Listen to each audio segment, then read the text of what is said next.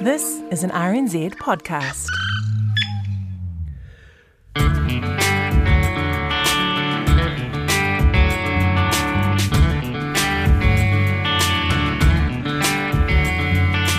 Kia ora and welcome to the Best of First Up for Wednesday the 2nd of June. Ko Katrina Batanaho. In today's pod, in the Middle East, Benjamin Netanyahu looks like being ousted as Israel's Prime Minister. What Canterbury's weekend rain and flooding means for farmers and our wider economy, and the huge clean-up operation is underway as the full extent of the devastating floods becomes apparent. But first, Israel's Prime Minister Benjamin Netanyahu and his government look set to be replaced as opposition parties work towards a coalition to form a government. Israel has gone to the polls 4 times since 2019. So who are the players, and what does the potential coalition of parties which spans the left, centre and right wings of the political spectrum mean for the country and the region? From Doha, our host Nathan Rarere spoke with Al Jazeera's Kamal Santamaria. You are one of the few journos outside of Israel who we've seen sit down and interview Naftali Bennett, who's one of the leaders who would share the Prime Ministership under this coalition. Tell us about him, who he is, what's the cut of his jib? He's an interesting character, shall I say. I did an interview with him during the Gaza war recently, and he obviously defended Israel's position and said all the things I would expect, but he went further. He talked about how there's no occupation, that the Israelis don't control the Palestinian land and people. Basically, that they didn't really exist, and that actually they were the ones murdering their own people during those 11 days. And anyone who's seen that interview will know my facial expressions completely betrayed me because I couldn't quite believe what I was hearing. And in the back of my head, I was thinking all the time, oh, this guy could actually be the next prime minister, and it'll take Israel even further to the right. You know, we thought Netanyahu was pretty right-wing. He will take Israel even further. So, Kamal, this marriage of parties here, I was looking at it and I thought one seems quite left, one seems quite right. All I could think of was that frog and the scorpion story, right? They believe they're going to share this. How will they share it and make it stable? It won't work. It won't work that way. That's my bold prediction. It didn't work. Remember, Prime Minister Netanyahu was in a similar sort of deal with Benny Gantz, who he was supposed to hand over the prime ministership to after 2 years, and that didn't happen. They went to the polls again, as you said, 4 times in 2 years. But this one, it's hard to see it working. And it's interesting, you sort of say left-wing and right-wing. I think in Israel, you know, the left-wing it's almost non-existent now. It's more like sort of the centre-right, and then the right, and then the really, really right. I was trying to think of a way to sort of compare it to New Zealand politics, but I can't. I can't find a Winston Peters in there quite. But it's hard to see this one working. Well, was the recent conflict between Israel and Gaza, was that amplified by this climate? Yes. It was amplified in the sense that Netanyahu saw an opportunity and thought, well, this always works. It, rally around the flag, nationalism, fight the enemy, etc., etc., and that'll happen in most countries. So it worked for a little bit to the point where people thought, Netanyahu might get out of this, but it hasn't worked. He's not been, and let's make the point again, he has not been able to put together a functioning government 4 times in a row. He has not been able to get a majority 4 times in a row, so he can't claim any real high ground, and that's why the president said, all right, you other guys, you have a chance at putting it together, and lo and behold, they have. Naftali Bennett could end up being the prime minister and have only 6 seats in the parliament. His party would only have 6 seats and he would be the prime minister. That would be like Winston Peters being the prime minister. There you go. Right, so he gets to be prime minister first, followed by Lapid, unless Bennett changes his mind, of course, when he's there. So just finally, very quickly, I think we've got about 40 seconds. When will we see this new government formed? I don't know, because anything can happen, quite frankly. There was a last gasp sort of legal challenge by Netanyahu that didn't really work. This could roll out in the next week or so, but I cannot put any predictions down on this because that's how Israeli politics works. They could be back at the polls again. You never know. That's Al Jazeera's Kamal Santamaria. The government has unlocked $500,000 to support farmers devastated by the Canterbury floods. Farmers have reporting losing the feed they need to feed their stock over the winter, milk having to be thrown out due to collections being delayed and huge amounts of damage to the infrastructure on their farms. Nathan discussed the impacts of the disaster with Infometrics economist Brad Olsen. Hey, so how big an economic hit do you think, this weather event will prove to be? Yeah, this is going to be a struggle for part of Canterbury region, particularly that mid and South Canterbury area. We know that those transport links have been pretty well battered and in many cases severed.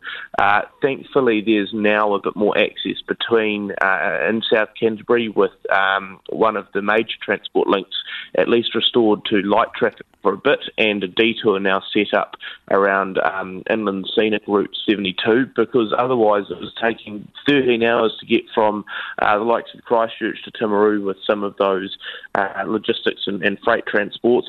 For the likes of the primary sector, of course, they've been a big part of the COVID recovery. Those are going to be in a harder place with, like say, the feed unavailable, with milk unable to get out and about. So there is going to be some tough times. I mean, this is quite a severe event. I don't think we actually realise the scale of it just yet.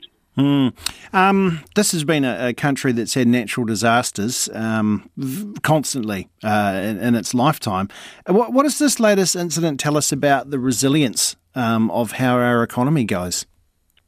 Yeah, I think we do need to start thinking more and more about resilience, particularly in our infrastructure. I mean, this is, like you say, another weather event, and I know that this has been a big one. But it seems to be that we have one of these events every, almost few weeks, or at least, once a year almost. That is quite a big hit to different parts of the of our transport network or our infrastructure. It batters stuff, and we're paying millions to start it up again. And in the meantime, there's all of this, lost production and real struggle. I think we do need to again go back to the drawing board on what we're investing in across the country, because to see all of these links broken quite so quickly every time we have a weather event, I think it is a concern, and it does hamper our ability to keep the economy moving. Yeah, and I said the supply chains as well. We've got a lot of stories about Dunedin now being affected, with, for example, supermarkets in Otago and Southland going, we can't get our stuff. Yeah, absolutely, and we're not able to move it out and about. The rail lines are out. I mean, even the West Coast, for example, lost internet for some parts of the lower West Coast the other day because of one of the fibre cables that was coming over from Canterbury got severed. So there are sort of interdependencies, if you will, links across other parts of the Lower South Island as well that are dependent on what happens in Canterbury. Just a real need to think about these issues much quicker, and also, I guess, think about what does that resilience mean. I think we need to both bolster the infrastructure we've got, making sure we've got quality bridges and what have you, but also having some of those emergency supplies pre-positioned across different parts of the area so that we sort of do have that stopgap measure to look after different communities until we can reconnect everyone. Finally, Brad, $500,000, is it going to be enough? No, it'll very much just be the start from government, but I think as well government does need to get a better handle on what exactly is needed and who's best to lead that recovery effort. I dare expect that the government will be putting more money in across its various agencies, but hopefully working very closely with those local authorities and councils on the ground. They know what their communities need better in a sense than anyone else, and so they'll be needing to lead those recovery efforts. Infometrics economist Brad Olsen. Large parts of Canterbury remain cut off from the rest of the country after raging floodwaters tore up highways, left bridges at risk of toppling and tossed tons of debris onto roads. Our reporter Ellis Stewart has been navigating the muddle of road closures and squelching through sodden paddocks to find out how Cantabrians are coping. My house is actually somewhere in the river over there at the moment. I don't know what the damage is like. We can see the water's been halfway up the walls in it, but yeah. Farm worker Jamie Narston had just half an hour to pack his life into his car when the Ashburton River burst its banks and swamped the property. For the last couple of days, the whole farm has been underwater. To be honest, from the looks of it, everything's trashed and totaled. All the huts are caved in, cars are gone. It's just, all been swept away and gone. nothing really you can do against water, so... How are you feeling, like, emotionally about it? A bit gutted. I mean, all my stuff's gone by the sounds of it, so yeah, pretty gutted, but I can't really do anything about it. I got my dog, that was the main thing. What's the clean-up going to be like? Massive. It's going to be a long time, yeah. I don't think it'll be milking next year or anything like that. It's most of the farm's going to have to be re-sown and re-fenced and everything, so he's not able to hold over as many cows either, so that's next year's season. There's just nothing we can do. Expensive? Yes, very, very expensive. Mr Narston said they haven't had much in the way of support from authorities. I haven't heard a thing, actually. Like, apart from One News and you guys, this is about all I've seen from any sort of response from anyone, so it's been a bit weird, yeah, considering, we're next farm to a stock bank and no civil defence, nothing's come and seen us or been down the road to have a look. So it's a bit piss poor, really. We've had more from the community and friends and family coming in and saying, we'll come help you. It's like, yep, we just got to wait for the water to disappear first and then we can get in there. So, yeah, get in there and see what's left. Pretty much, yeah. It's what it's going to be, and then, yeah, massive clean-up. It'd take a long time, so... Methven was just about the only place accessible from Ashburton yesterday, and the small town, population 1,800, was cut off from the rest of the country by water and road closures on all other sides. On the high street, Primo e Secondo Cafe is a community hub where tired and worried locals can gather to share stories, offer support and drink lots of strong coffee. Here's the owner, Mariah Trengrove. It's a plus when no one is hurt. And how they're not hurt, I don't know. You have to see, I haven't got any videos, but there's one video, unbelievable. The cafe has a special water system, so is able to serve customers despite the boil water notice. We haven't had this before, like we've had lots of boiled water notices over the years, right? Yeah. But we've never had one that affected schools closing, not being able to brush your teeth, you just have to boil the water, right? Now we have to... we can't even use our sanitizer, dishwasher, right? That's why we've put everything takeaways. Timaru farmer William Ralston is unable to get home, so has been hunkering down in Methven. He's heard of other farmers who've been hit really hard by the floods. I haven't been out there, but I understand that they've had a lot of shingle on their properties. They've had dams washed out. There hasn't been too many stock losses, which has been really good. If it had snow, we would have had a lot of stock lost. Methven residents Murray Hawkes and Mark Jacobs were reflecting over a cuppa about the hardship the flood will cause to the region's many farmers. For the farmers, it is massive, absolutely massive. People have lost their whole river flats. There's paddocks that are awash, there's feed that was there for winter that will be gone, notwithstanding all the fence lines that have been wiped out,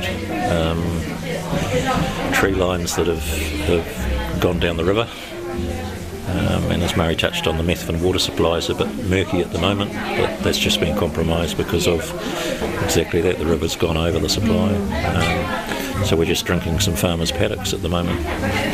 Some of that mess is going to take years, and some of it is immediate. Where do you put the stock when the paddock that their feed was in is now underwater?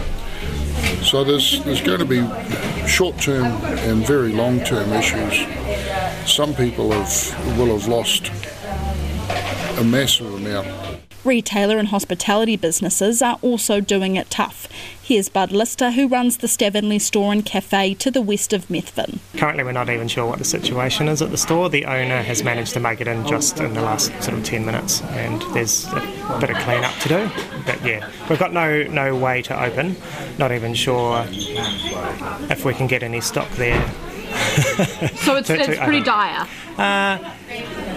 Yeah. That report from Alice Stewart. Nathan then spoke with Federated Farmers Vice President for Mid-Canterbury, David Ackland. We've just been listening to the thoughts of a lot of your people that are there. So what's the feedback that you've had on how badly the farmers have been affected in the region?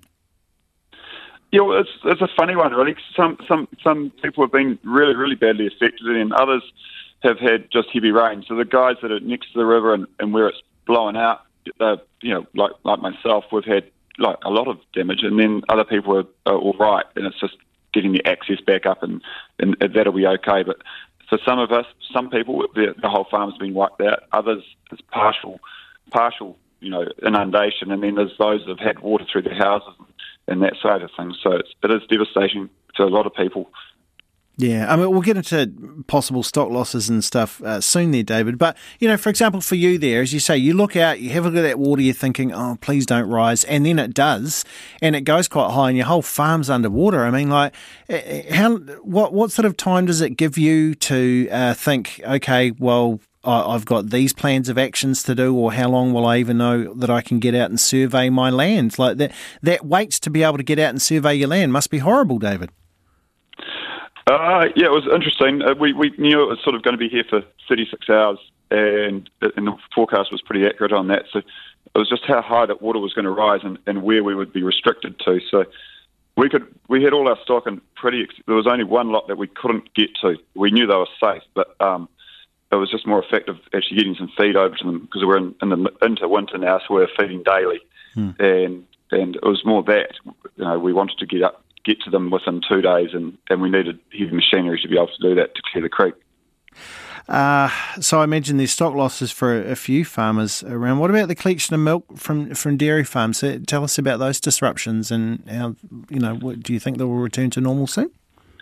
I hear overnight that I think they've got some road access sorted out, north and south, so that should be able to start again for the farmers that are still milking. We milk here, we've got a dairy farm here as well, and we were in the stages of drying down, so the volume of milk that we were producing daily wasn't huge, so that could be held on farm in our vat. But I'm sure there are farmers out there who had issues, but hopefully that shouldn't be too bad. We've got livestock going out today by truck, so that's good. The government said, right, we'll start you here with the $500,000 to help affected farmers yesterday. That's not going to be enough in itself. I mean, when we spoke to Brad Olsen before from Infometrics, he felt it would be like a start. That first $500,000, where is it most needed to go? Just in supporting the organisations and getting the systems up and running, so that we can make judgments on what feed shortages there are, and then we can get support out to those farmers that need it directly. Most farmers have got a pretty good handle on their feed that they had going into winter. So now we just need to try and understand which farmers have lost feed and how much, and what the hole is going to be in that's going to be the difficult task, because some farms have only lost 10 to 15% of their winter feed, but if we multiply that up over however many farms have been affected from South Canterbury through to North Canterbury, it would be a considerable problem. David, I know the marae around town, they were opening up and letting people in when it was flooded and stuff, and that there was a way that they could help. A way that the rest of New Zealand could help you guys. Is there something we could do? Well, I know those locally. There's the hotline's been set up for feed supplies and that side of things. So farmers can support farmers with feed, and also those locals who want to help farmers clean up. There's groups being organised, like the Farming Army and those guys, or the Student Army, I should say, to come in and help. And that's in the sort of early stages of getting set up. And we've got students coming in with local Young Farmers Club to a number of farms in the foothills here today, which is great. And they're going to move down the plains tomorrow to a couple of other farms. But there's a lot of other work to do over the next 2 or 3 weeks, just in the initial phases.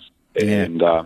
And it's just the fact that this is going to be a bit of a grind. We're into winter, dealing with mud and silt and rubbish over winter's a bit of a rough task. And Federated Farmers Vice President for Mid Canterbury, David Acklin. Thanks for listening to the Best of First Up. Mā te wā.